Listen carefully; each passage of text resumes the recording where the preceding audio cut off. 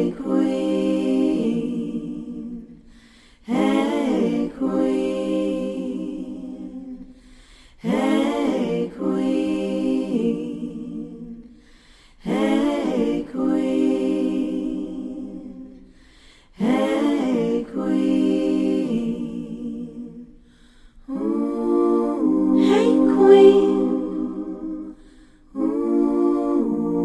You are not alone. Hey queen, you can have whatever you dream. Hey queen, listen to your own inner voice. Hey queen.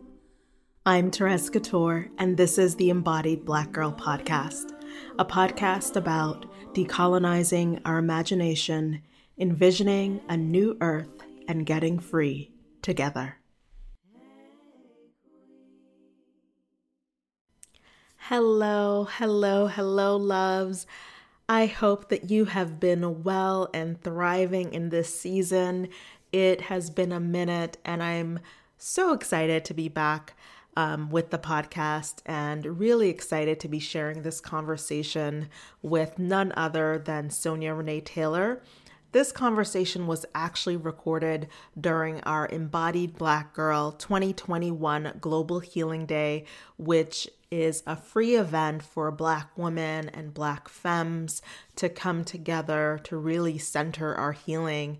And while we were having this conversation, it was really clear that this conversation was meant to be shared beyond just the folks who attended Global Healing Day. And it was really meant to be shared with anyone who is devoted to individual and collective healing and liberation.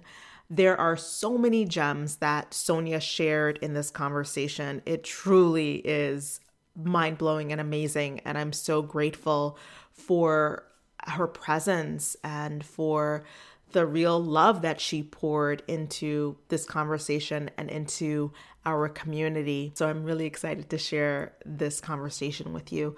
And even after we had this conversation, I received so many emails and so many messages of folks requesting access to this. So I'm really just happy to be sharing it widely with so many folks. Before we dive in, there are two tidbits that I want to share. That Global Healing Day 2022 is actually already in the works. So if you're a Black woman, you're a Black femme, you're a woman of color, you're invited to join us and just join the embodiedblackgirl.com newsletter, and you will be the first to know when that arrives.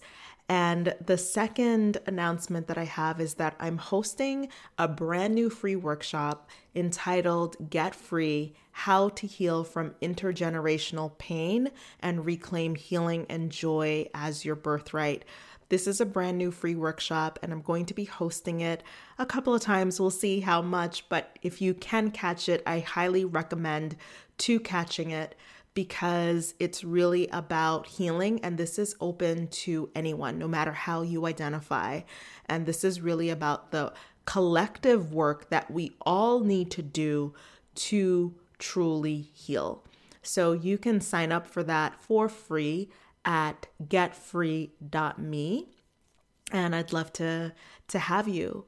So without further ado, here's our conversation with Sonia Renee Taylor. Welcome, Sonia. Welcome back, everyone. We have the brilliant Sonia Renee Taylor with us today, and I know we're in for a treat. I just can't wait for this blessing to unfold. And if you haven't heard of Sonia or don't know her work, I want to share a little bit more about her. So Sonia Renee Taylor is a New York Times best-selling author. She's the founder and radical executive officer of The Body Is Not an Apology, a digital media and education company committed to radical self-love and body empowerment as the foundational tool for social justice. Sonia has shared her work as an award-winning performance poet, activist and educator in numerous countries and on major media outlets around the world, reaching hundreds of thousands of people with her commitment to radical self-love and transformation. Sonia continues to perform, speak, and facilitate workshops globally. You can find her at SoniaReneeTaylor.com and thebodyisnotanapology.com. So welcome, Sonia. I am delighted, and I know we're all delighted to have you here. I'm delighted to be here. Thanks so much for inviting me. I appreciate it. Yeah, thank you for accepting the invitation. And I guess I want to tell folks how it came. It was just spirit. And in that moment, when I was like, oh, there's supposed to be a guest, I wasn't even thinking about, I was like, who is this guest? And then in a flash, it was like, Sonia. I heard it. And then I wrote the email, like literally right ahead, because what I'm trying to work on is to move at the speed of spirit. And that's something that Layla Saad had shared with me, that Frantonia had shared with her. And so I'm so happy and so honored that you even said yes to this. And in talking with your team, they asked me like a whole bunch of questions. I was like, that's great. That I was learning from that. I was like, okay, dotting my I's, crossing my T's, making sure this is in alignment. So even just working with your team, who they're amazing. We're like, oh, how was your weekend? We're like friends now. So I just want to say thank you. And I'm just, your generosity brought me to tears. So thank you. I'm always elated that I know that the people who sort of manage the fundraising things, that that's where relationship starts, right? And so if they not right, then there's no reason to trust that engaging with me is going to be right. So I'm very, very glad. I'm always joyful when I hear that that the alignment was present. And and when I saw this and it was like Global Day of Healing for Black Women, it sounds like a thing I would absolutely do. No matter what, I should be at it. So it's a delight to get a chance to be a part of it. Well, thank you for saying that, Sonia. And first, I have to say that I was sitting with and feeling into, okay, so what can I ask? What am I going to ask? I've heard a lot of your interviews, and I was like, what could I say? But I don't know. I kept looking at the cover of your book, and I'm holding it up for those of you who are unable to see. But I'm holding it up, the cover, this beautiful cover. And I have to first say the cover is absolutely stunning. Here we have a Black woman, a dark-skinned Black woman who's not a size 0, who's nude with strategically placed petals, fully embodying herself with purple and green butterfly wings and a sunflower crown on her head. And I think it's really easy to just gloss it in because we see so many things, right? And I really wanted to take that in and let that be what moves the conversation. Because the journey of being able to be on this cover, not in a way that's fully embodied, in a way that's unapologetic. I want you to share a little bit about that journey of how you got on this cover, fully embody the way that you're showing up right there. Yeah, it's interesting. As you were talking about it, it was just sort of taking me back to the process that was, this cover. And if anybody is familiar with my work, this is the second edition of The Body Is Not an Apology. The first edition was released in 2018. And I'm still making. I was making on that one too. But the background is all flower petals. It's all purple hydrangeas, is the first one. And, so I want to talk a little bit first about like how the picture came into being. And the picture came into being because a photographer named Carrie Fruth out of San Francisco, California, had envisioned remaking this kind of visual from the movie American Beauty. And I don't know if you all remember that movie, but Mira Sorvino, I believe, was the actress in it, and she's naked in a bed of red rose petals, and she's the fantasy of Kevin Spacey in this dream. The now canceled Kevin Spacey. I think we canceled it. Oh my goodness, that's a different conversation. And so they shared this, this photo, and Carrie said, I want to redo this, but I want to redo this with all kinds of women's bodies. I want to have, all women's, I want trans women, and I want cis women, and I want fat women, and I want thin women, and I want Black women, and, Asian women and Pacific Islanders. I want all kinds of women's bodies. And so it was this, spread of multiple women. And I loved the photo. But I can't say that I went in like, I'm so excited to be naked. It was not, that was not how I walked into that activity. I got hired is really what it is. She was like, I'm going to hire you to do this thing. I don't even know if I actually got paid. I don't think I got paid.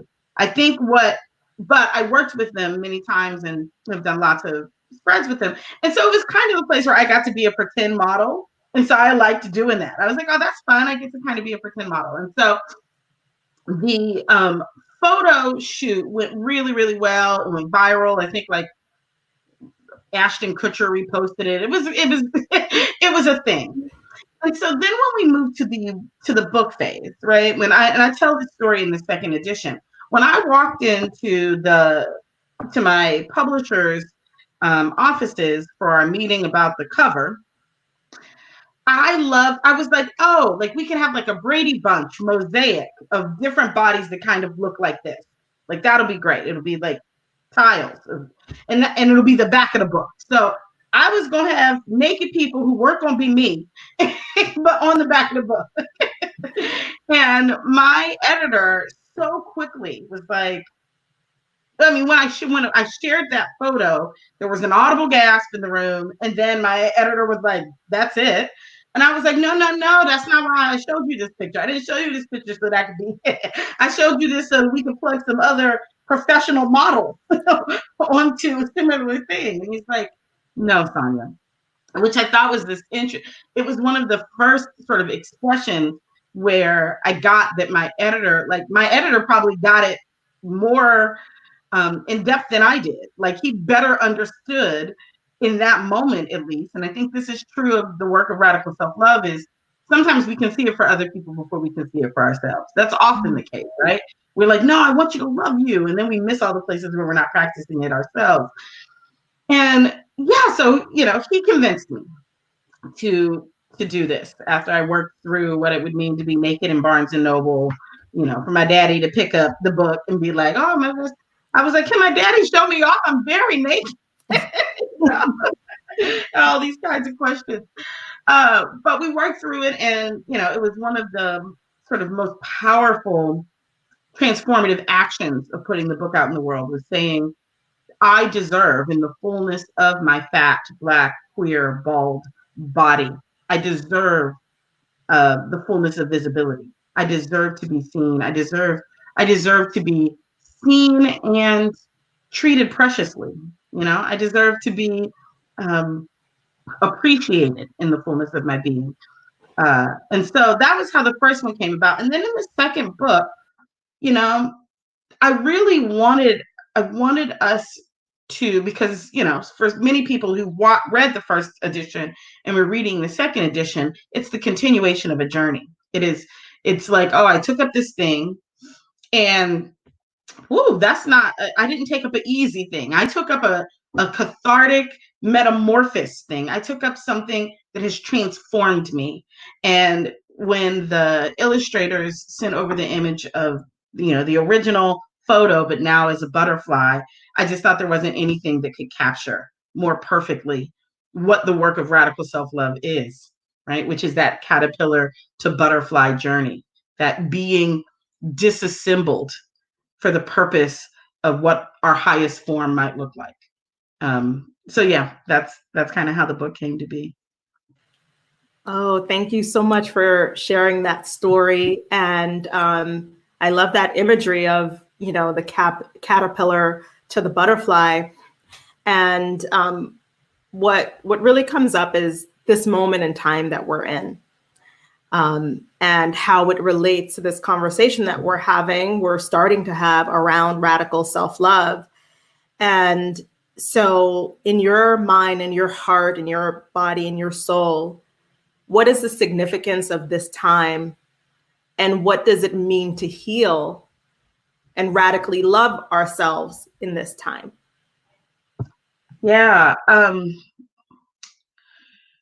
I think that this time is, I'm situating myself. I've been in this conversation about radical self-love for a decade. And so it is kind of trippy, right? It's kind of trippy to be in 2021 and watch it become a conversation that, that the masses is having, right? And I think that it's because, I think it's because we tried everything else and it ain't worked. I think it's because we are exhausted, and I think COVID brought a certain level of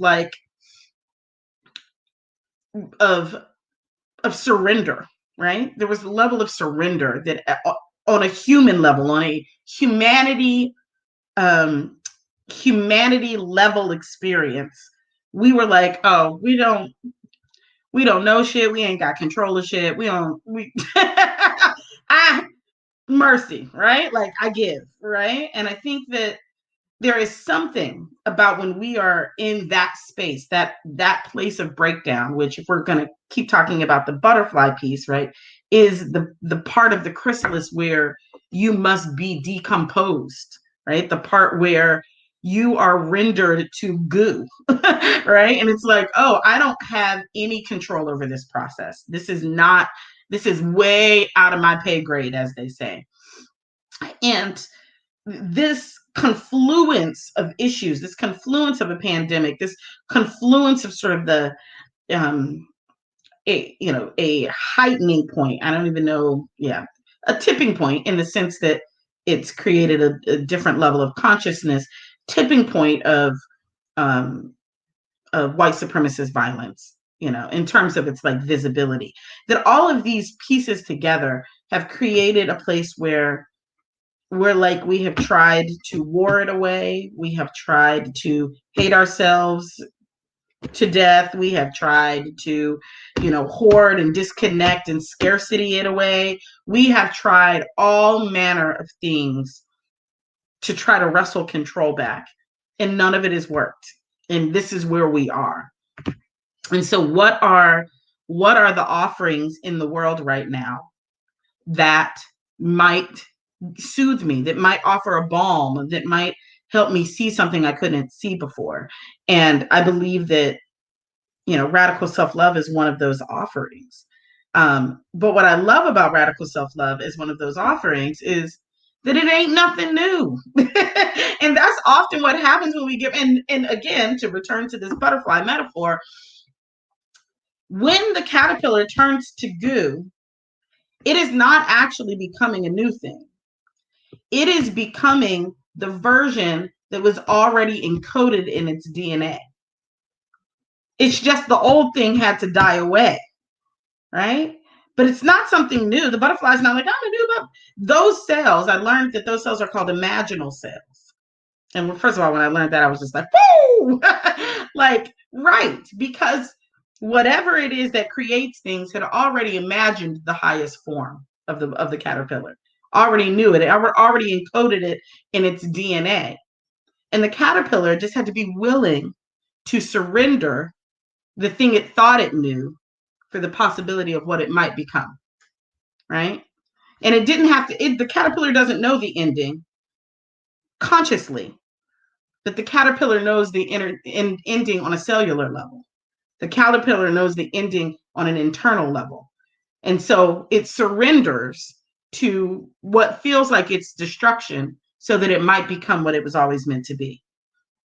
And that is the journey of radical self-love right now, is that there's a way in which we're being offered to surrender the way we thought it was supposed to be, the way it's always been, the way we've always done it, the fear we've always been in, for the possibility of what could be, which is what we have always been.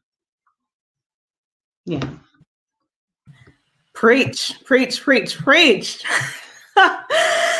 Whoa, thank you. I'm just taking in all the comments in the chat. They're coming. They're like, preach, wow, wow, powerful. And it's so powerful what you shared around that those cells are called imaginal cells. And within the butterfly, what the caterpillar that becomes the butterfly, the goo, and then the butterfly. And you talked about surrender. So what is it that you think we all need to surrender to in order to become what is encoded within us? Yeah, so the surrender to me is on many levels. And I think that that's the reason why I talk about, I love I'm seeing so many friends in the chat. Hi, friends. I think there are there are levels, right? We have to surrender at the individual level. We have to surrender at the interpersonal level. We have to surrender at the systemic and structural level. And one of the things that I think one of the key things that I think we have to surrender is first of all, at the individual level, we have to surrender the idea that there is some external thing that will make us enough, that there is some external thing out in the world that will validate us into our worthiness. And I offer that the way to surrender that is to just try on what if it already is. What if my imaginal cells already coded me as enough, as worthy, as inherently divine, right? And so if that is the case, then what is the external things that are keeping me from manifesting what are the internal indoctrinations that are keeping me from my fullest manifestation?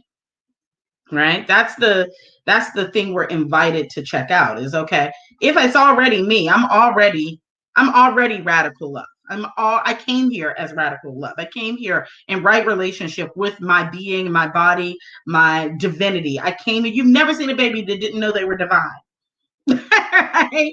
You never seen a toddler who wasn't like, this world's about me, right? Like, we come here understanding our inherent divinity, our inherent enoughness.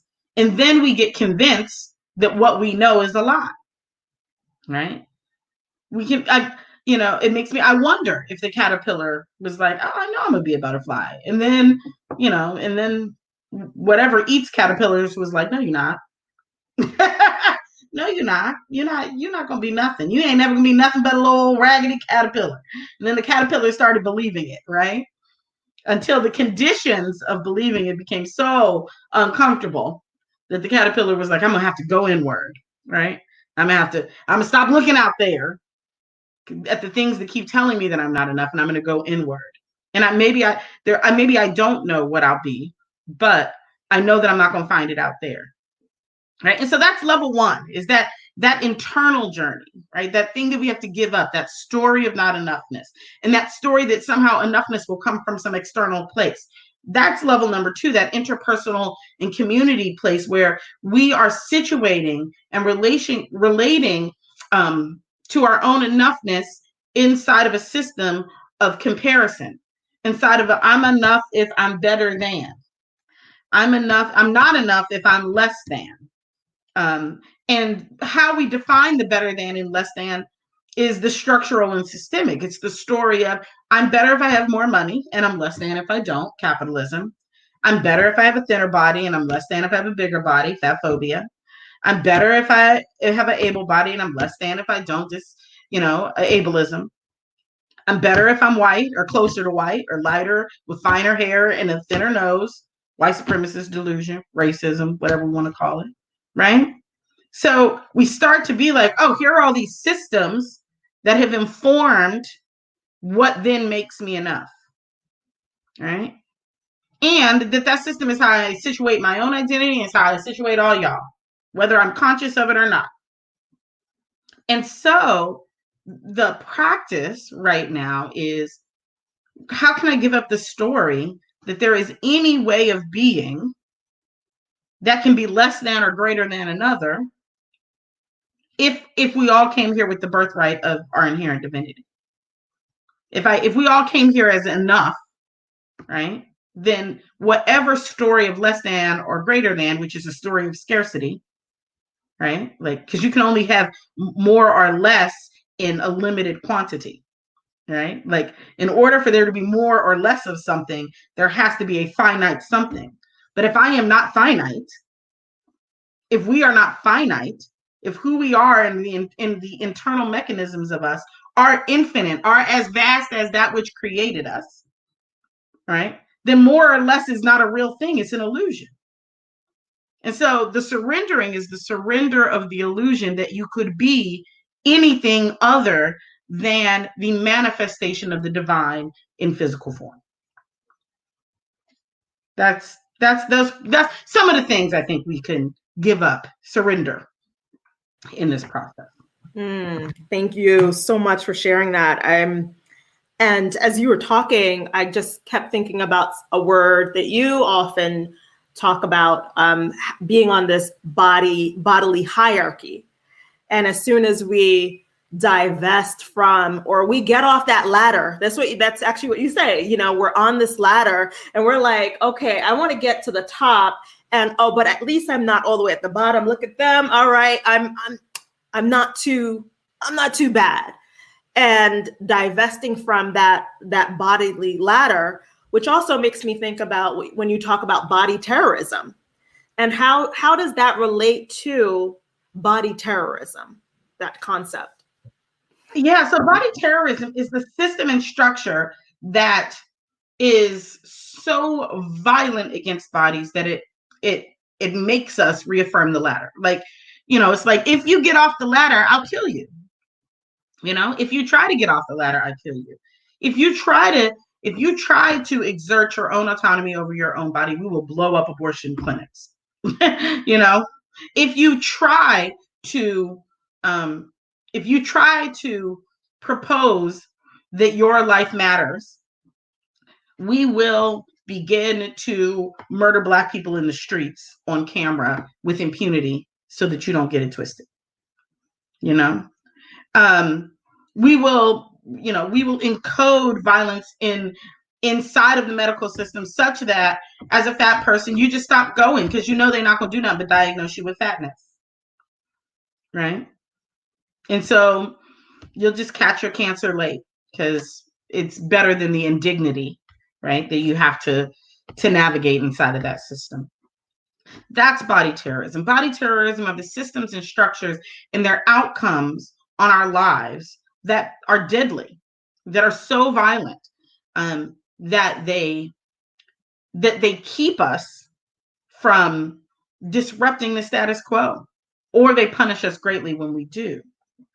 And so inside of they reaffirm the ladder of hierarchy because we're like, well, let me find a place that's safe on the ladder, because when I disrupt it, you know, and it's the reason why there are, you know, when we see these movements, you know, Black Lives Matter started in 2012, you know, like when Trayvon Martin was killed. It took 2020 for Black Lives Matter to become something that politicians would actually utter, right? And that's because the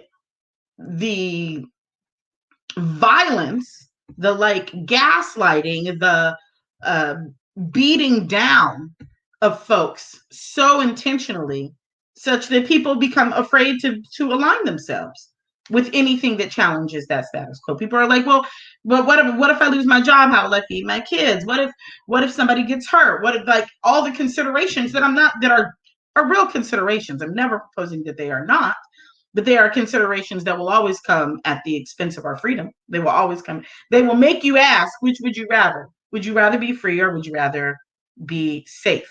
But I think it's important that once we recognize that safety is an illusion. Safety is a super illusion if you are marginalized already. Safety is a joke. Safety is something they tell you you could have that they never intended to give you anyway. And so once you realize that's the case, like, oh, y'all was gonna kill me no how. You was gonna kill me anyhow. So, in the words of Fannie Lou Hamer, if I am going to fall, I will fall 5 feet 3 inches towards my freedom. And that's the positioning, that's the offering of what it takes for us to decide to stand up to body terrorism. So, yeah, what's coming up so much, but what's coming up, either do you want to be safe or do you want to be free? And so many people I see have chosen safety, the illusion of safety, and then they realize something happens and they realize, oh, I thought I was safe, or I thought we were safe, and then actually we're not safe. And I just think that's so powerful in terms of zoning in on that choice. It's either the illusion of safety or true freedom and liberation, and that includes for all of us. And that's at the system. Again, I really want us to keep being with that's at the systemic level and at the interpersonal level. That's at the systemic level and at the individual level. And so there are places where we can practice that, because it can feel scary to start at it's scary and exhausting to start at the systemic level, right? For many, and some people do that. Some people do that, and sometimes they do it because it's scary and exhausting to start at the individual level, right? But what I offer is that if we can say that I am being given where in my life am I choosing the illusion of safety over my own freedom? Is this relationship I'm in an example of where I'm choosing the illusion of safety over my actual freedom? Is this job that I'm in right now and practicing the illusion of safety over my actual freedom? And where are the places where we can start practicing in our individual lives the choice of freedom as an act of radical self-love? And then as we start to see it in our world, in our inner world, in our communal world, it becomes that much easier to see it in the systemic, in the structural. And then we feel braver, we feel more powerful, we feel more courageous to begin to lend our efforts to those larger structural and systemic issues. Yeah, I love that you point out this, the systemic as well as the interpersonal, because throughout, especially after the uprisings, one of the things that, as embodied Black girl that I've been doing is just supporting a lot of folks who are organizers, who are activists, and they're burnt out, coming burnt out and not having that interpersonal, looking at what are the interpersonal things that are preventing them from freedom. And if we're trying to create this, or what I say is weave the new world, then it has to start from the inside out. If we're going to weave that new world. And that really brings me to the framework. And I just feel like radical self-love, and you say it is a framework that's rooted in social justice, and it's rooted in both the individual as well as the collective. And at the same time, it's like a sharp U-turn. I was like, it's not a sharp left, it's a U-turn. It's a sharp U-turn from the idea of what self-love we've been sold into. And especially folks who are here, I think many of the folks, majority of folks identify as Black women, Black femmes, women of color, femmes of color. Can you speak to what we've been sold to, what we've been bought into? And I think we've been on that conversation, and how radical self-love weeds us out of that, or takes us out of that. Yeah, I think one of the most, sort of pernicious, I'm excited I haven't had a chance to use the word pernicious in a while. One of the most pernicious ways in which Black women and femmes have been sold some sort of version of like some bland, paltry, inept version of self-love is self-love as well, so two things. One, I think that Black women and Black femmes very specifically have been told and sold and bought. Yeah, absolutely. That's, like, because capitalism, right? Because capitalism's entire intention is to sell you the cure for your deficiency, right? And then to sell you something that won't ever actually work, so that you are a forever customer for your forever deficiencies. That's the entire setup, right? And so, but one of the things that this society has sold Black women and femmes is that you are as valuable as you are willing to be a martyr. That you are as valuable as you are willing to be invaluable for the service of others, right? And that your value is directly connected to how many people you save, how many times you stay up late, how many times you go without so that somebody else can have, how many times how many times you're willing to be the mule of the world in service of other people. And I think that the okie doke of that, right, is you get a mule, the society gets an indisposable catalog of mules that they can run to death, right? And then but because we are raised and conditioned and indoctrinated to believe that that's actually the thing that makes us the most valuable, we raise our children to be that. And then those Black girls and Black femmes come up the same way. And so it's a what's the word? The machine, the conveyor belt. It's a conveyor belt of disposable Black women and femme bodies. And so it is radical self-love. By the reason the self is in it and the reason the radical is in it is because, one, it requires you to do something that is outside of the boundaries of what society says is acceptable. And what society says is acceptable is that Black women kill themselves on behalf of the world, right? And so when I decide I'm not going to do that, it immediately becomes radical. As soon as I have never in the last 2 years of my life, there is nothing that excites me more than my no. There is nothing that excites me more than I'm sorry, no, I can't do that. No, I will not accept that. No, that's not enough money. Nope, I'm not. My no is so radical in a world that has only ever expected my yes. And my unconditional yes.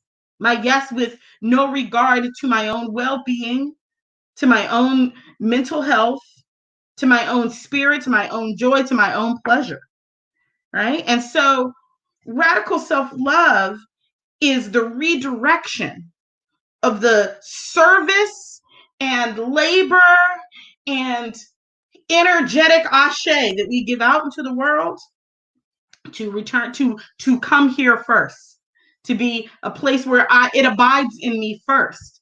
And because it abides in me in such richness and such brimming wealth and abundance, what everybody else gets is my overflow. What everybody else gets is what pours over the side of my cup. And what pours over my side of my cup is what's in my cup. So it's good, the good too. You still get the good. You just don't get my good. You don't get, call me the university. You can't have my endowment. I keep the endowment and you get the overflow. And so that's one of the opportunities for reorienting the ways in which society tells us we should operate, right? Well, that's the self-love. That's one of the self-love versions. And then they tell you, all right, okay, well, you don't have to be a martyr. You can do just, just take a bubble bath every once and again and get a massage. That's self-love, right? Light some candles and read a book. That's self-love. And it's not that it is not self-love, but it is a flaccid, temporary, conditional self-love, right? And what radical self-love is first a non-conditional. It's foundational. It's inherent. You can't, it's still there if I put the book down. It's there when the bubble bath runs out the water. It doesn't go anyplace. And it is an energetic relation to the world that makes me do the brave, scary thing, even when it is scary. Right? Like my radical self-love was like, you're going to have to find a therapist and talk about your trauma. And that don't feel as good as a massage or a bubble bath. Right? But it is in service of my journey of healing. It is in service of the work that it takes to decondition myself from the world that tells me I should keep shoving my own shit in the closet so that I can go tend to yours. Right? That's radical self. I posted something a few years ago on a page that's it was a meme that the AFIA Center, Reproductive Justice Center in Texas posted, and it said, abortion is radical self-love. And there was, it said abortion is self-care. And the amount of it, people was mad, right? And they were mad because there is this notion that self-care is easy, that self-care is, light and fluffy, right? That self-love is some sweet, tender thing you do all the time, right? And that it is not making the most painful decisions sometimes, the most difficult decisions sometimes, the decision that feels like it is going to break everybody's heart and yours. But that too is sometimes radical self-love. And we've got to be willing. We've got to be willing to say, I love myself enough to do the hardest thing. I love myself enough to do the scariest thing. I love myself enough to do the thing that puts me that much closer to my own liberation. And that because I recognize that inside of my own liberation is the liberation of everybody else. Because we are inherently connected. So there's no way, if y'all get free and I didn't go, then we ain't free. And if I got free and you ain't there, then we ain't free. And so either way it goes, we are connected. And so that which I do for myself, I do for the world. So yeah, that's I don't even know if I'm still answering the question you asked me, but that's what I got. Come through, Sonia. I mean, I'm like, okay, I'm picking up the threads. I'm like, there's another thread. You're just blessing us with so much. And I feel like the thread that wants to be picked up is really around Black women, Black femmes being martyrs. And I know that, while we were communicating, you were in the process of moving permanently to New Zealand. So can you share a little bit about how that has been that choice has been radical self-love for you? Mm-hmm. Absolutely. Thank you for asking me that. I've been, as I was making my tea to come sit here, the sun was kind of shining. I'm in my friend's house in an area called New Plymouth, Taranaki.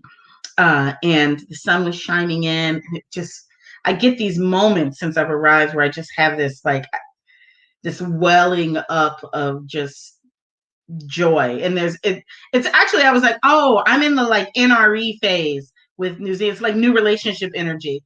I'm like, you're so sexy. Oh my God, I love you. And I'm sure, and you holler at me in 6 months, and be like, these get on my nerves. But right now, it's the new boo, and I'm infatuated. Coming here was absolutely an act of radical self-love. And let me actually say this. Coming here was a radical act of self-love, but the first act of self-love, radical self-love, was knowing that I needed to leave. Because I knew I needed to leave without knowing where I was going. But I knew I needed to leave. And that is, again, back to this conversation of sometimes it's the hard thing. Sometimes it's the, I grew up I was born in the United States. I was raised in the United States. My entire family is from the United States. I don't know nothing else, but I didn't know nothing else but the U.S. And I knew enough to know that it wasn't where my joy was anymore. All right. And radical self-love says, I deserve to find my joy. I deserve that. I deserve joy. Joy is my birthright. And one of the things that I've often said is like, if we're, I talk about this when I talk about writing, is like, if we're not writing our joy, we're not writing our survival. Because it is only through the seeking of joy that it is that Black people have actually been able to manage the heinous conditions under which we have been subjected. And so I was like, all right, I don't know where I'm going, but I know, because one of the things the U.S. sells you is, right, the U.S. either sells itself as exceptionalism, right? But we know better because we see the trash, right? So we like, y'all playing games. Just stop playing in my face with this, right? So you already know it's a lie. But then the next thing it sells you is, well, every place is like this. Every place is like this. So why bother? Where are we going where they don't hate Black people is always, And I'm like, hey, every version of hate ain't the same. First and foremost. I will take you on. I will take you thinking who. Let me get my historical Black activist names together so that I can give you this quote. Greg can tell me in the chat who said it. Black activist, former head of SNCC. I'm tripping. Anyway, he was like, it's not my business, right? Like, if you hate me, but it is my business if you have permission to kill me because you hate me. That's and that's the structural difference, right? Is that every place is not the United States, because every place don't have officers. They put their knee on your neck while other officers stand around and people film until you're dead. Yeah, Stokely Carmichael. Thank you so much. I was like, why can't I come up with Stokely's name? My bad. And so, like, the particular form of physical violence that the United States, as a thought project, has to enact on the Black body in order for it to continue to be itself. Who is the U.S. without the degradation of the Black body? It would cease to exist, right? Yes, Stokely Carmichael, who became Kwame Ture. Thank you. And so when you are residing in a nation state whose identity is formed on your degradation, it is real, real difficult to keep finding joy inside of that context. And I was like, I cannot give to this place because I cannot be an overflow here anymore. It takes everything in me to just survive this place, which means I can't give forth joy. I can't give forth any kind of, visionary possibility, a liberatory imagination. I don't have it because I'm just in survival and exhaustion. And I was like, well, what can I do? And I was like, I could leave. That's what I could do. I could leave, and I can trust.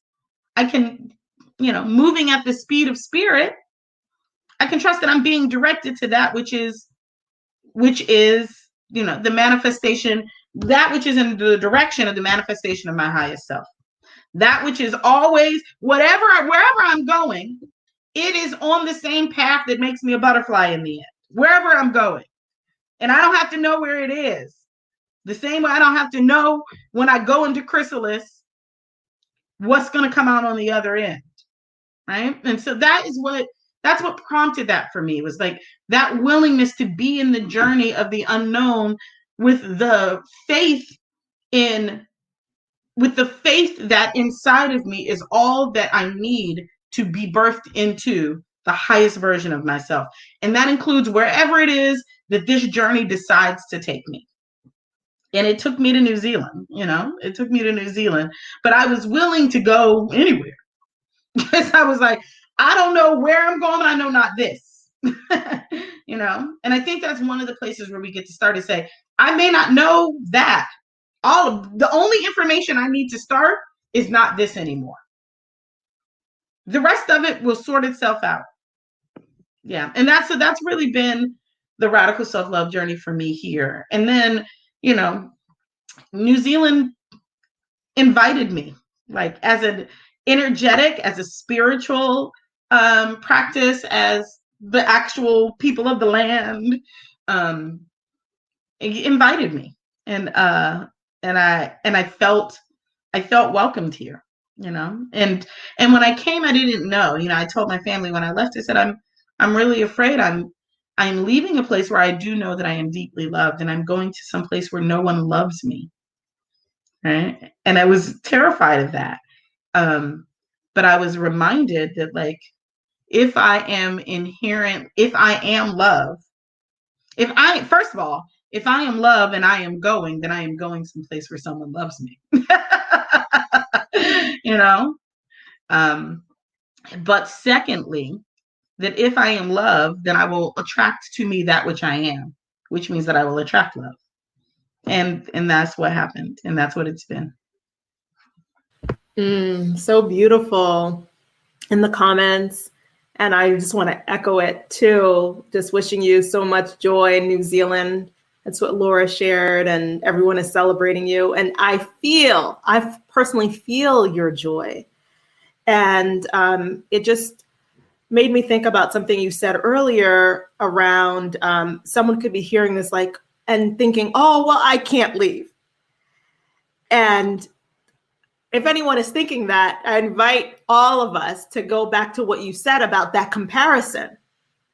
So if you have any more words with anyone who's like, well, I'm not in that position, I can't, I'm in this, you know, this situation, and I can't. So can you share some words for folks who might feel that? Absolutely. You know, so this is one of those places that it's a challenging place, because it requires us to both acknowledge the material reality of our existences, right? Like, the truth of the matter is, I did have a kind of life that was constructed so I could leave. I ain't got no babies. I don't have, you know, I don't have a standard job. I've created a life I could get up and move any place, you know? And so that piece is true, right? And I never want to discount that. I never want to discount that that there is a certain level of privilege that I abide in as a result of, you know, having college degrees and having whatever, you know, and having access to, you know, certain places and certain people, right? Like, I'm never, ever, ever proposing that this doesn't, you know, that this choice was not a choice that was also a choice of privilege. What I will say is that there, you know, as much as I love, you know, have come to adore my no, I also trust my yes. I trust my yes to me. And so again, it starts with an intention, right? Like, it starts with an intention. Nothing was in place when I left here. Nothing was like, or, you know, when the idea that I don't want to be here no more came, it wasn't like I had planned for it. It wasn't like, and so I set aside $50,000 so that I could move to a new country and work. Like, I didn't have any of those things planned. What I did have planned was, I don't want to be here no more. And that's where I started. And so I think it is so important for us to not start with the what I can't, you know, like, start with the what I'm not, what I won't. I won't sit here and deal with this no more. Right? And just position yourself in that place first. Right? Because from there, the next thing will avail itself to you. You know, I'll tell you the story of how I got to New Zealand. So like I said, I went here, I was invited in 2009 for a writer's festival. And I came in, you know, this was early in my poetry career. Or I was, you know, actually I'd been in my poetry career for some years at this point. But this was certainly like the, you know, biggest deal. People were flying me to the bottom of the world to go say some poems. But when I got here, I fell in love. I was like, oh, this is amazing. I love it. One day I'm going to come back. And not like one day I'm going to come back to live, but one day I want to experience this again. And so step one was I gave myself a vision. One day I'm going to go back. Okay. Now I ain't had no plans for going back. I seeded the vision with my grandmother. When I came back from my trip, I told my grandmother how much I loved it and how gorgeous and lush the land was and how beautiful, and the food, and there was seafood, and it was and my grandmother was like, oh my gosh, I want to go. And I said, Grandma, we're going to go together. And that was the plan. Me and my grandmother kept revisiting over the years how we were going to go to New Zealand together. And so again, there's power in what we allow ourselves to imagine. And so many times we are so in the I can'ts that we can't get to our imagination, because our imagination is how we begin to create the energetic space for a thing to come into being. And so just imagine a thing. And again, some of us are sometimes so afraid of disappointment, right? That the thing I imagine won't ever happen. So I just don't let myself imagine anymore. And if that is not the manifestation of internalized enslavement, I can't imagine myself free, so I just never imagine myself free no more. All right? That is exactly what the systems of body terrorism and bodily oppression desire us to do, is to not be able to access, a liberatory imagination for ourselves.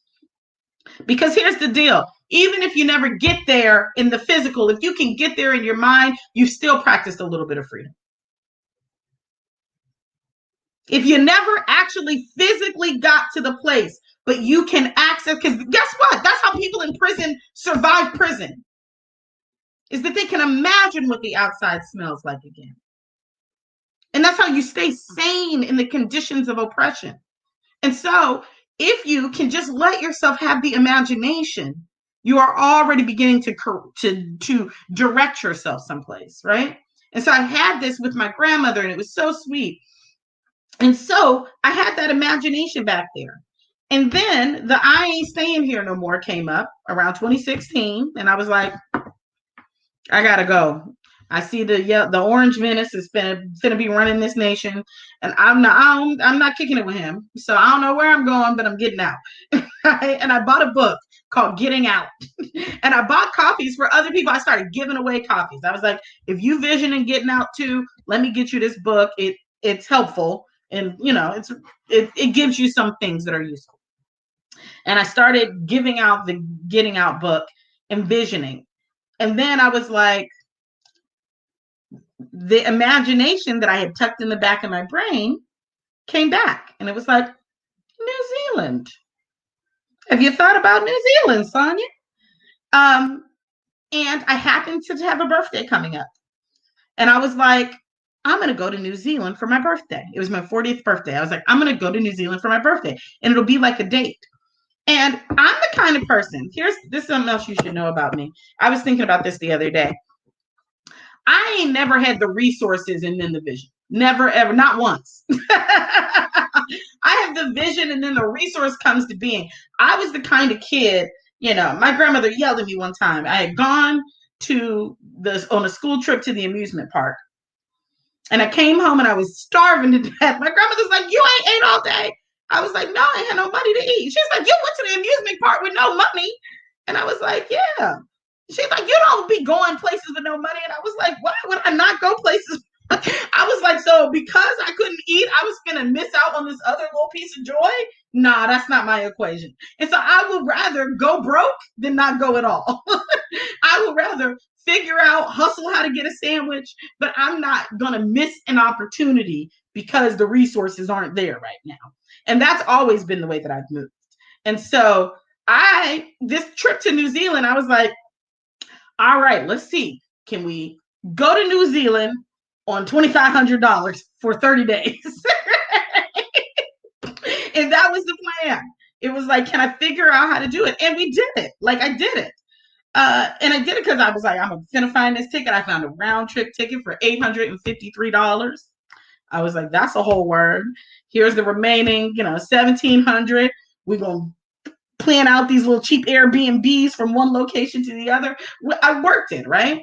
Second day that I was in New Zealand, Second day that I was in New Zealand, a friend in the US had a friend in New Zealand and was like, hey, I'll introduce you to my friend in New Zealand. Cool. Did that over email. That friend was like, oh, it's my birthday. I'm having a birthday party. Would you like to come to my birthday party? I was like, sure, stranger. So I showed up. I showed up at her house. And the last day, I'm the last person there because I ain't got nothing else to do. I don't know nobody. So I'm like, cool. I'm gonna sit up here and drink your liquor and talk to you. This is fun.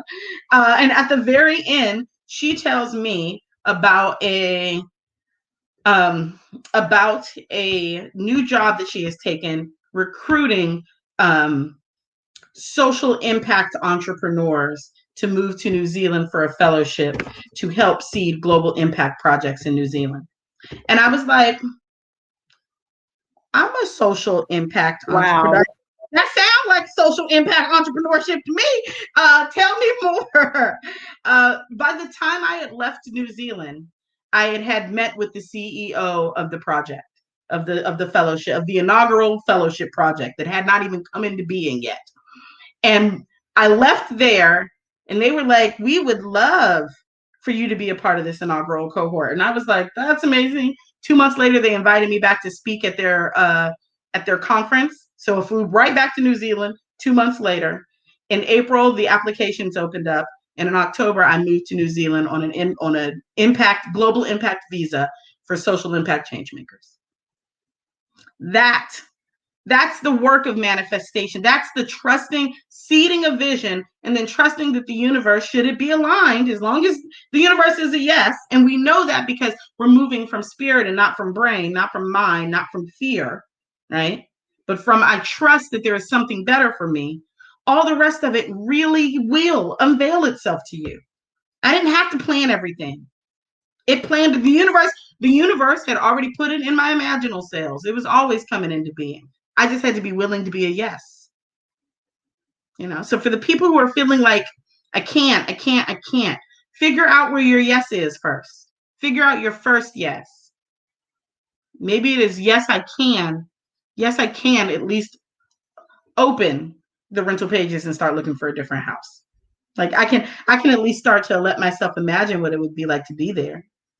Start there and then see what wants to unfold next.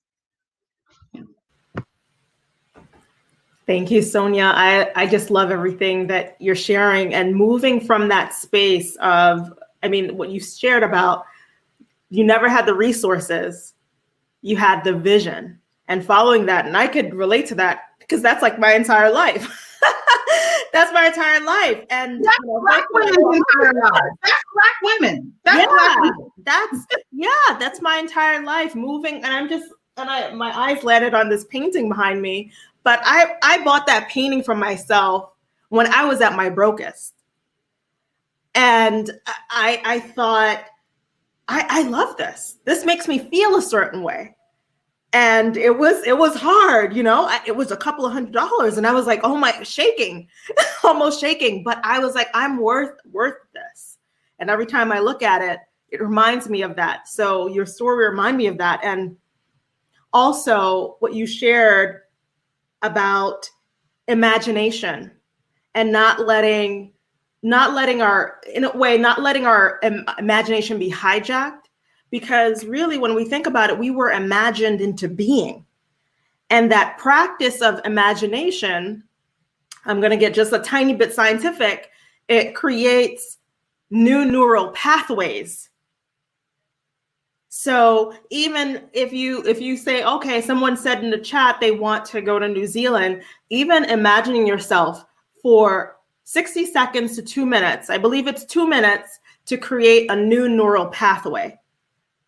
You start creating new neural pathways and imagining something else. And I know for sure that our ancestors, they knew how to do that. That's why we're here. And, white supremacy is constantly making us forget those teachings, forget that wisdom that's ingrained within us. So yeah, that just came up for me so much. Thank you. I'm going to look at what the next question I want to ask you. So many, and we have, and I know we're going to get to the Q&A. We're still going to get to the Q&A. So if you have questions, you can start typing your questions in, and then we'll get to the Q&A in a few minutes. I guess the next question I'll ask you is, what edges are you bumping up against right now, if you're willing to share? If not, I have another question, because I have a lot of questions. Okay? But so what edges are you bumping up against in your radical self-love journey exploration? And what do you want to live into when it comes to radical self-love? And maybe coupled with that, okay, I'm going to add one more. Where do you want us as Black women and femmes to live into in regards to radical self-love? Thank you for that. Thank you for that. So I'm happy to answer this question. And I think it's important to answer this question, because I think that we, I know that it can appear, right? Like, oh, Sonia has arrived. Right? Like, I have figured out something, and now, and now I'm in the land of, the radical self-love and utopia in New Zealand, where life is perfect and nothing ever goes wrong. Radical self-love land. Radical self-love land. I live here, right? And absolutely, and that is not true, right? The edge, so I have an immediate, last year, 2020 handed me my whole ass, and I never, ever want to pretend like, on, Job-like levels, I was like, oh, this is biblical. The kind of dramas I'm in right now are biblical. And I got, so much of everything that happened last year was, here are the places where you are still in illusion, my love. Here are the places where you have substituted having someone, the places where you've externalized your own enoughness, the places where I'm enough if I can get this person to love me. I'm enough if this person never leaves. I'm enough if I've attained this, if I have this, if I do that. And the universe was like, we're just going to have to take it all. And then who are you? Who are you if the lover leaves and the dog dies and you are alone and the job doesn't come through and the friend decides they don't want to be your friend no more, and the disease comes and the car accident happens, and I'm naming all the things that happen. Well, who are you? Who are you then? Who are you when all of those things happen that are all the ways in which you thought you could still be enough? And I was like, and that was where surrender came in. That's where, okay, I am enough just by existing. And none of these, it is me, and it is that which created me, which includes God and my ancestors. And that's if I got that, we good, And I didn't feel that way in the process. Be clear, that's where I arrived eventually after having the lesson reiterated. Do you still trust that now? Do you trust that? I'm going to take this. Do you still trust that? I'm going to take this. Do you still trust that? This has to go. Do you still trust that? And it was massive grief. And, part of what I got was like, right, my biggest fears, my fear that, that I will mess up and everyone will leave me. Right? Like that I will mess up and I will be abandoned, right? That I will get it wrong and I will be abandoned. In some ways, I had examples of that, right? In some ways that happened. It was like, you got it wrong. And someone you loved was like, oh, no, not anymore. And the question was, can I still love me? Can I still love me? And it was, like that was one of the hardest journeys. And I feel like there's a clearing now, where I'm like, okay, I get that. And my current edge is, can I trust what is good?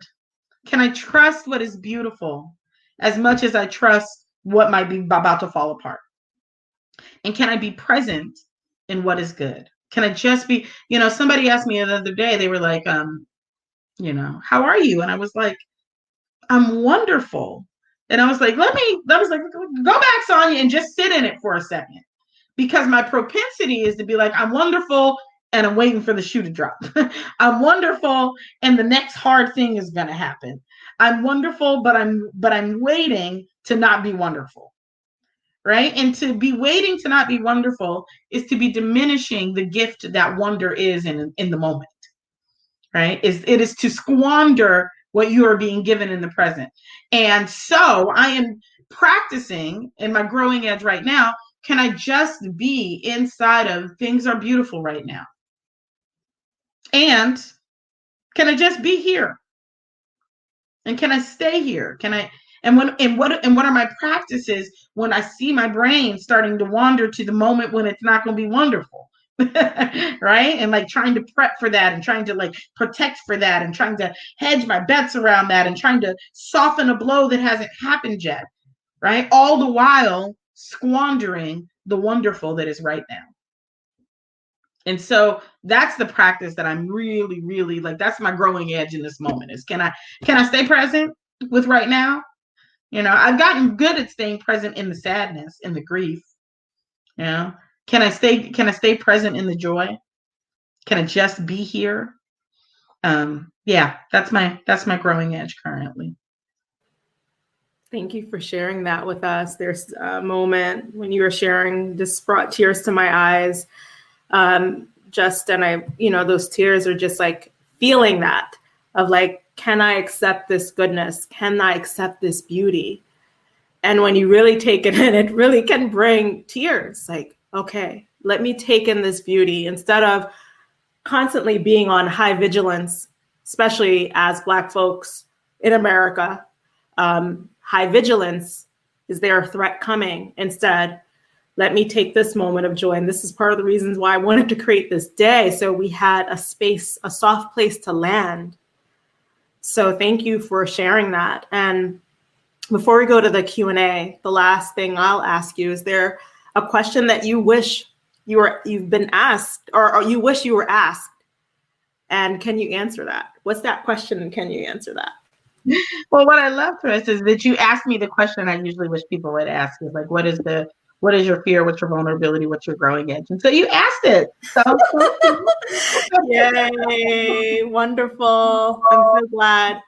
So let's take some questions from some folks. And if no one has questions, I have more. But I see that Erlene, thank you, Erlene, for asking. Laura asked, Sonia, how have you handled being gaslit in the workplace? That's so, I mean, part of how I handled it was that I quit.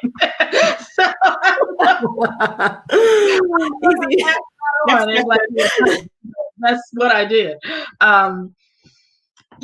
So, my mother used to say, you better act like you know that you know that you know that you know. Right. and all those no's are an anchor, right? All of those no's are the, how do I trust me? And that really is what radical self-love gives you is I can trust myself. And so when I can trust myself, then I can see all the attempts to gaslight me. I can see the efforts to make me think I'm tripping, right? And I know that I know that I know that I know that I know. And so, and then I allow that knowing to again give me my next direction. All right. Again, that knowing might be, okay, I can't stay. I ain't finna stay here. Or that might be, it's time to apply for that promotion, so you're not my supervisor no more. Or it could be, I'm compiling a list of the level of gaslighting and microaggressions you compile against me. And so when I hand you this book, HR, know that I'm ready to go to war, right? Like it could be any number of possibilities, but it starts with you trusting you so that whoever's trying to gaslight you becomes clear that that's what's happening and not that you are somehow misinterpreting or misunderstanding or whatever the case it is. And that you're like, no, actually, I see what's moving and my ability to see what's moving and trust trust myself is going to give me my next step. Yeah. Yeah, thank you for that. So I'm going to just go to the next question, which is Nikema asked, how do you love yourself enough to stop self-sabotaging? How do you just let the success to happen without killing it? That's a great question, and something that I deeply understand. And so the self-sabotage is a story, right? There's some story attached to it. All the things that we keep that are, sort of mechanisms that keep us in place, that keep us on the ladder, right? That keep us from actually being able to be the full manifestation of our higher selves. I think it's really important to remember that they are born to protect us. They are born out of some adaptation that we really, really, really, really, really, certainly at least believed we needed in order to survive. And I think that it is important that we bring that kind of compassion to the exploration of it, that there is something trying to protect me from something. And I don't know what it is yet, but can I be compassionate? Can I move toward it? When I was writing The Body Is Not an Apology, the first edition, I had already blown through 3 deadlines. I had been supposed to turn a book in. I hadn't turned in nothing. I was like out in these streets playing. And it was the 4th and final deadline. I was supposed to turn in this book. And I still had, I don't know, 10,000 words left to write.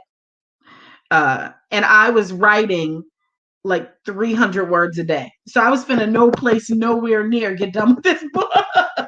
And I was like, there's something that is I don't know what it is. There's something, there's a block that wants me to not put this thing in the world. What is it? And luckily I had a friend who does a modality called rapid transformation therapy, which is hypnosis based therapeutic model. And so through the magic that is hypnosis, I discovered that there were a series of memories and events that were like, if you write, you're going to get in trouble. If you write, you're gonna do it wrong, and people are gonna be mad at you, or people are gonna judge you. It always goes back to, you will be abandoned and unloved, right? That's my core story, right? And we all have whatever our core story is, and it almost always comes down to I'm unlovable, I'm not enough, I'm too much, whatever. I'm too much, and that makes me unlovable. I'm not enough, that makes me unlovable. It's often that our root unlovability. And so what I got, though, was like the thing that was sabotaging this amazing book deal that I had gotten offered, and this opportunity to put my work that I'd been doing up until that point for nearly 7 years out in the world, was a story from 6th grade where I wrote a poem and got an F because it was supposed to be an essay, right? It was, that was like, and I was like, oh, okay. Like 12-year-old Sonia is like, no, we got in trouble last time, right? And so part of it is about, and I did that, and then after that, I started writing 3,000 words a day. I finished the book in 4 days, and I turned it in at deadline, right? And so part of it is, how do I work with someone else? Work with someone else oftentimes is really helpful, because you got to find somebody who can get in there in the places where your inner you is like, nope. It's helpful to have a modality, a therapist, someone who can help you, find the back doors to your subconscious, because that's what's creating the self-sabotage. Is there's some story that is really trying to protect you, that like, if I manifest all of my dreams, then someone's going to come and take them, or I'll be found out I'm a fraud, or whatever it is, right? But get to that place. And then lovingly assure it that you're going to take care of it. Because it's just little you. Usually it's just little you. Little you's like, I'm terrified of the thing that's about to happen. Because the last time is almost always 30 years ago. The last time it went really bad, right? And so it's an opportunity to reparent yourself, perhaps in a way that you were not parented, and to be gentle and loving and kind with the part of you that is trying to protect you. And then to remind it that it doesn't have to anymore because big you got it. I got you.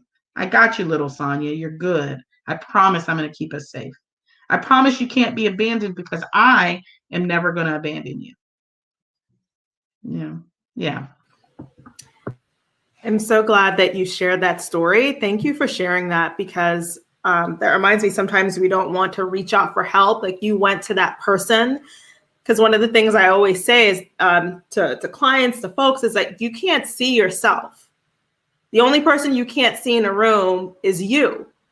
So it's like you're trying to get yourself out of the self-sabotage. And sometimes you do need someone else to see, okay, or show you a pathway so that you can see.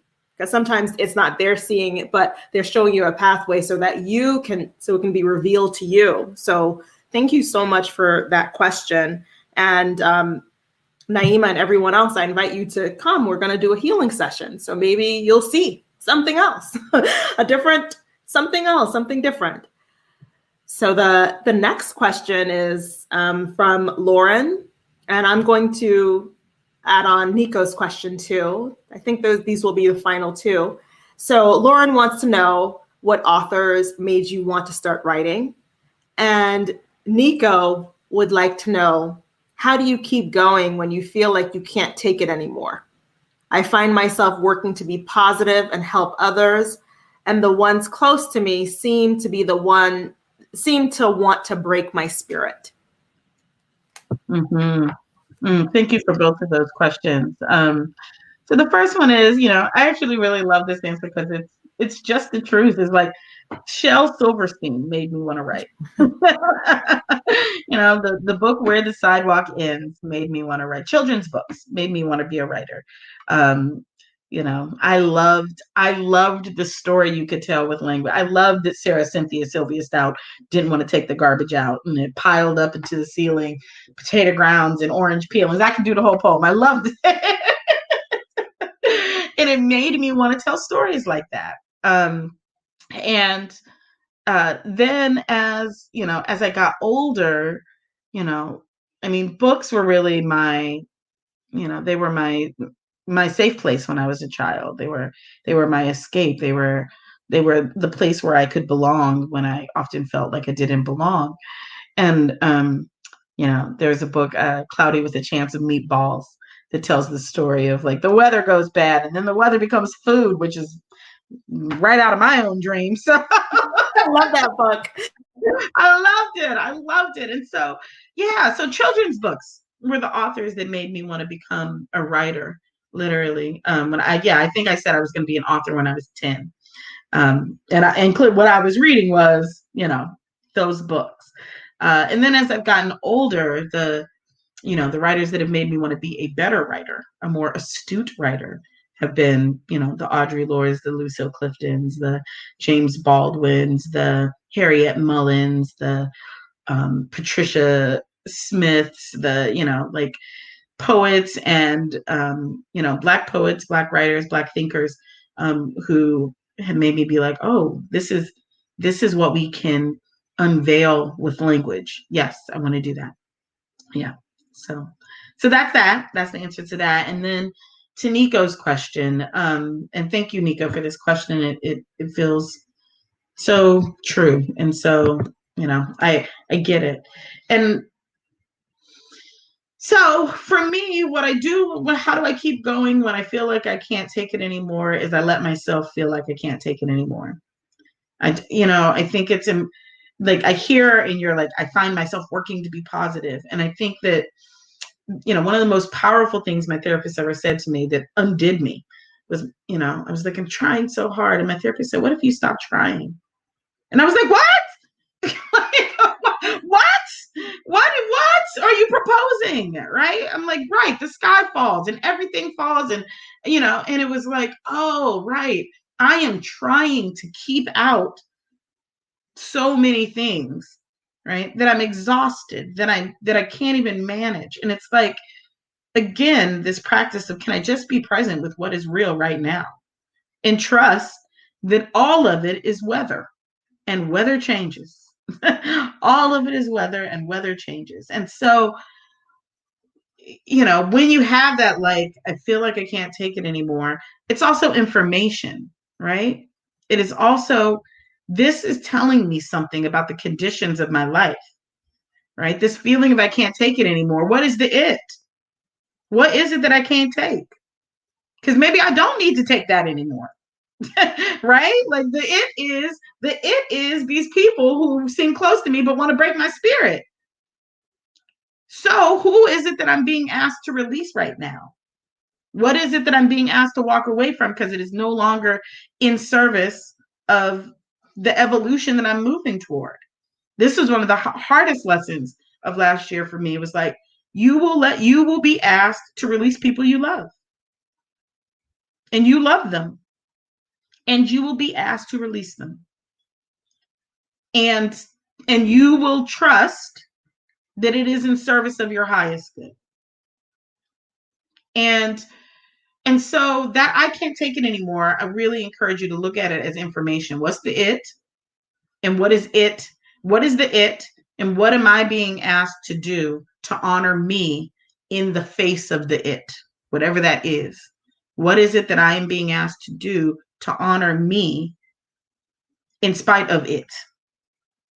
And as you work with that, you'll be given information. You'll be directed. You will be directed. That direction is internal, right? Like, here's the deal that I also think is important. It doesn't matter what cosmology or no cosmology you believe. The guidance is guidance. And that guidance, if you have a God-centric belief system, then that guidance is God. If you don't have a God-centric belief system, that guidance is you. Because either way it goes, no matter whether you made the imaginal cells and put them in you or God made the imaginal cells and put them in you, they still imaginal cells and they still plan to materialize to your highest form. So it doesn't matter what you believe about it. It is still true, because imaginal cells are not imagination. They are actual DNA. They're science. Right? So it doesn't matter what angle it is you go to it. There is a thing in you that already wants to take you to that which is in service of your highest good and your most divine path and purpose on this plane. It is in you. It's already there. I call that radical self-love. Some people call it God. Some people call it intuition, self-knowledge, self-awareness, self-actualization. If you're Maslow's hierarchy of needs, it doesn't matter what you call it. It's there. And part of it is asking you to learn how I listen. How do I listen to it? How do I hear it? Right? And that's the work that my book tries to take us to.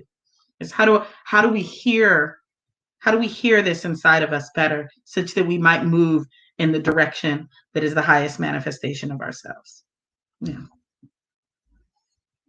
I think that's the perfect question and answer to just say thank you so much, Sonia, for sharing from your overflow.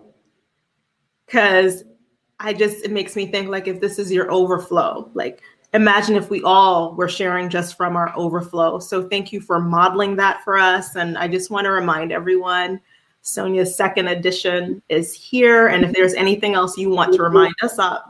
Yeah. Yes, please. So the second edition is here, and the workbook came out. The workbook came out on Tuesday. And so please, those two things together, they're going to set you up. Like, they ain't going to do all the work, but they're going to give you a nice foundation to be moving into your own radical self-love work. And so you can buy the books on my website or at any independent, you can buy them any place, but like, go to an independent bookseller. Go to somebody who sells Black owned. Yeah, go to a Black-owned bookseller and buy the book. I say go there first. Come to my website second. Go to the ugly A, very last, bottom of the list. And if you want to kick it with me in digital space, you can do that on Instagram. It's Sonia Renee Taylor. You can do it on my website, SoniaReneeTaylor.com. You can do it on Patreon at Sonia Renee Taylor. And then you can also follow The Body Is Not an Apology in our work at TheBodyIsNotAnApology.com. We have an archive of over 1,000 articles about the intersection of identity and social justice and radical self-love. And also our Facebook and Instagram pages are The Body Is Not an Apology. So those are the places to kick it with me. And I hope you will kick it with me. And, thank you. Thank you, Precious. I saw you in the chat. Thank you, Tia. I saw you in the chat. so many folks I saw. It's been, and Therese, thank you so much for inviting me to be a part of this. It added to my cup. Aw, thank you so much for saying that. It's really been an honor, and I just wish you even more joy, even more radical self-love, because I can say success, but that's where the success comes from, that joy, that radical self-love. So, and many blessings in New Zealand, and congratulations on everything. Thank you.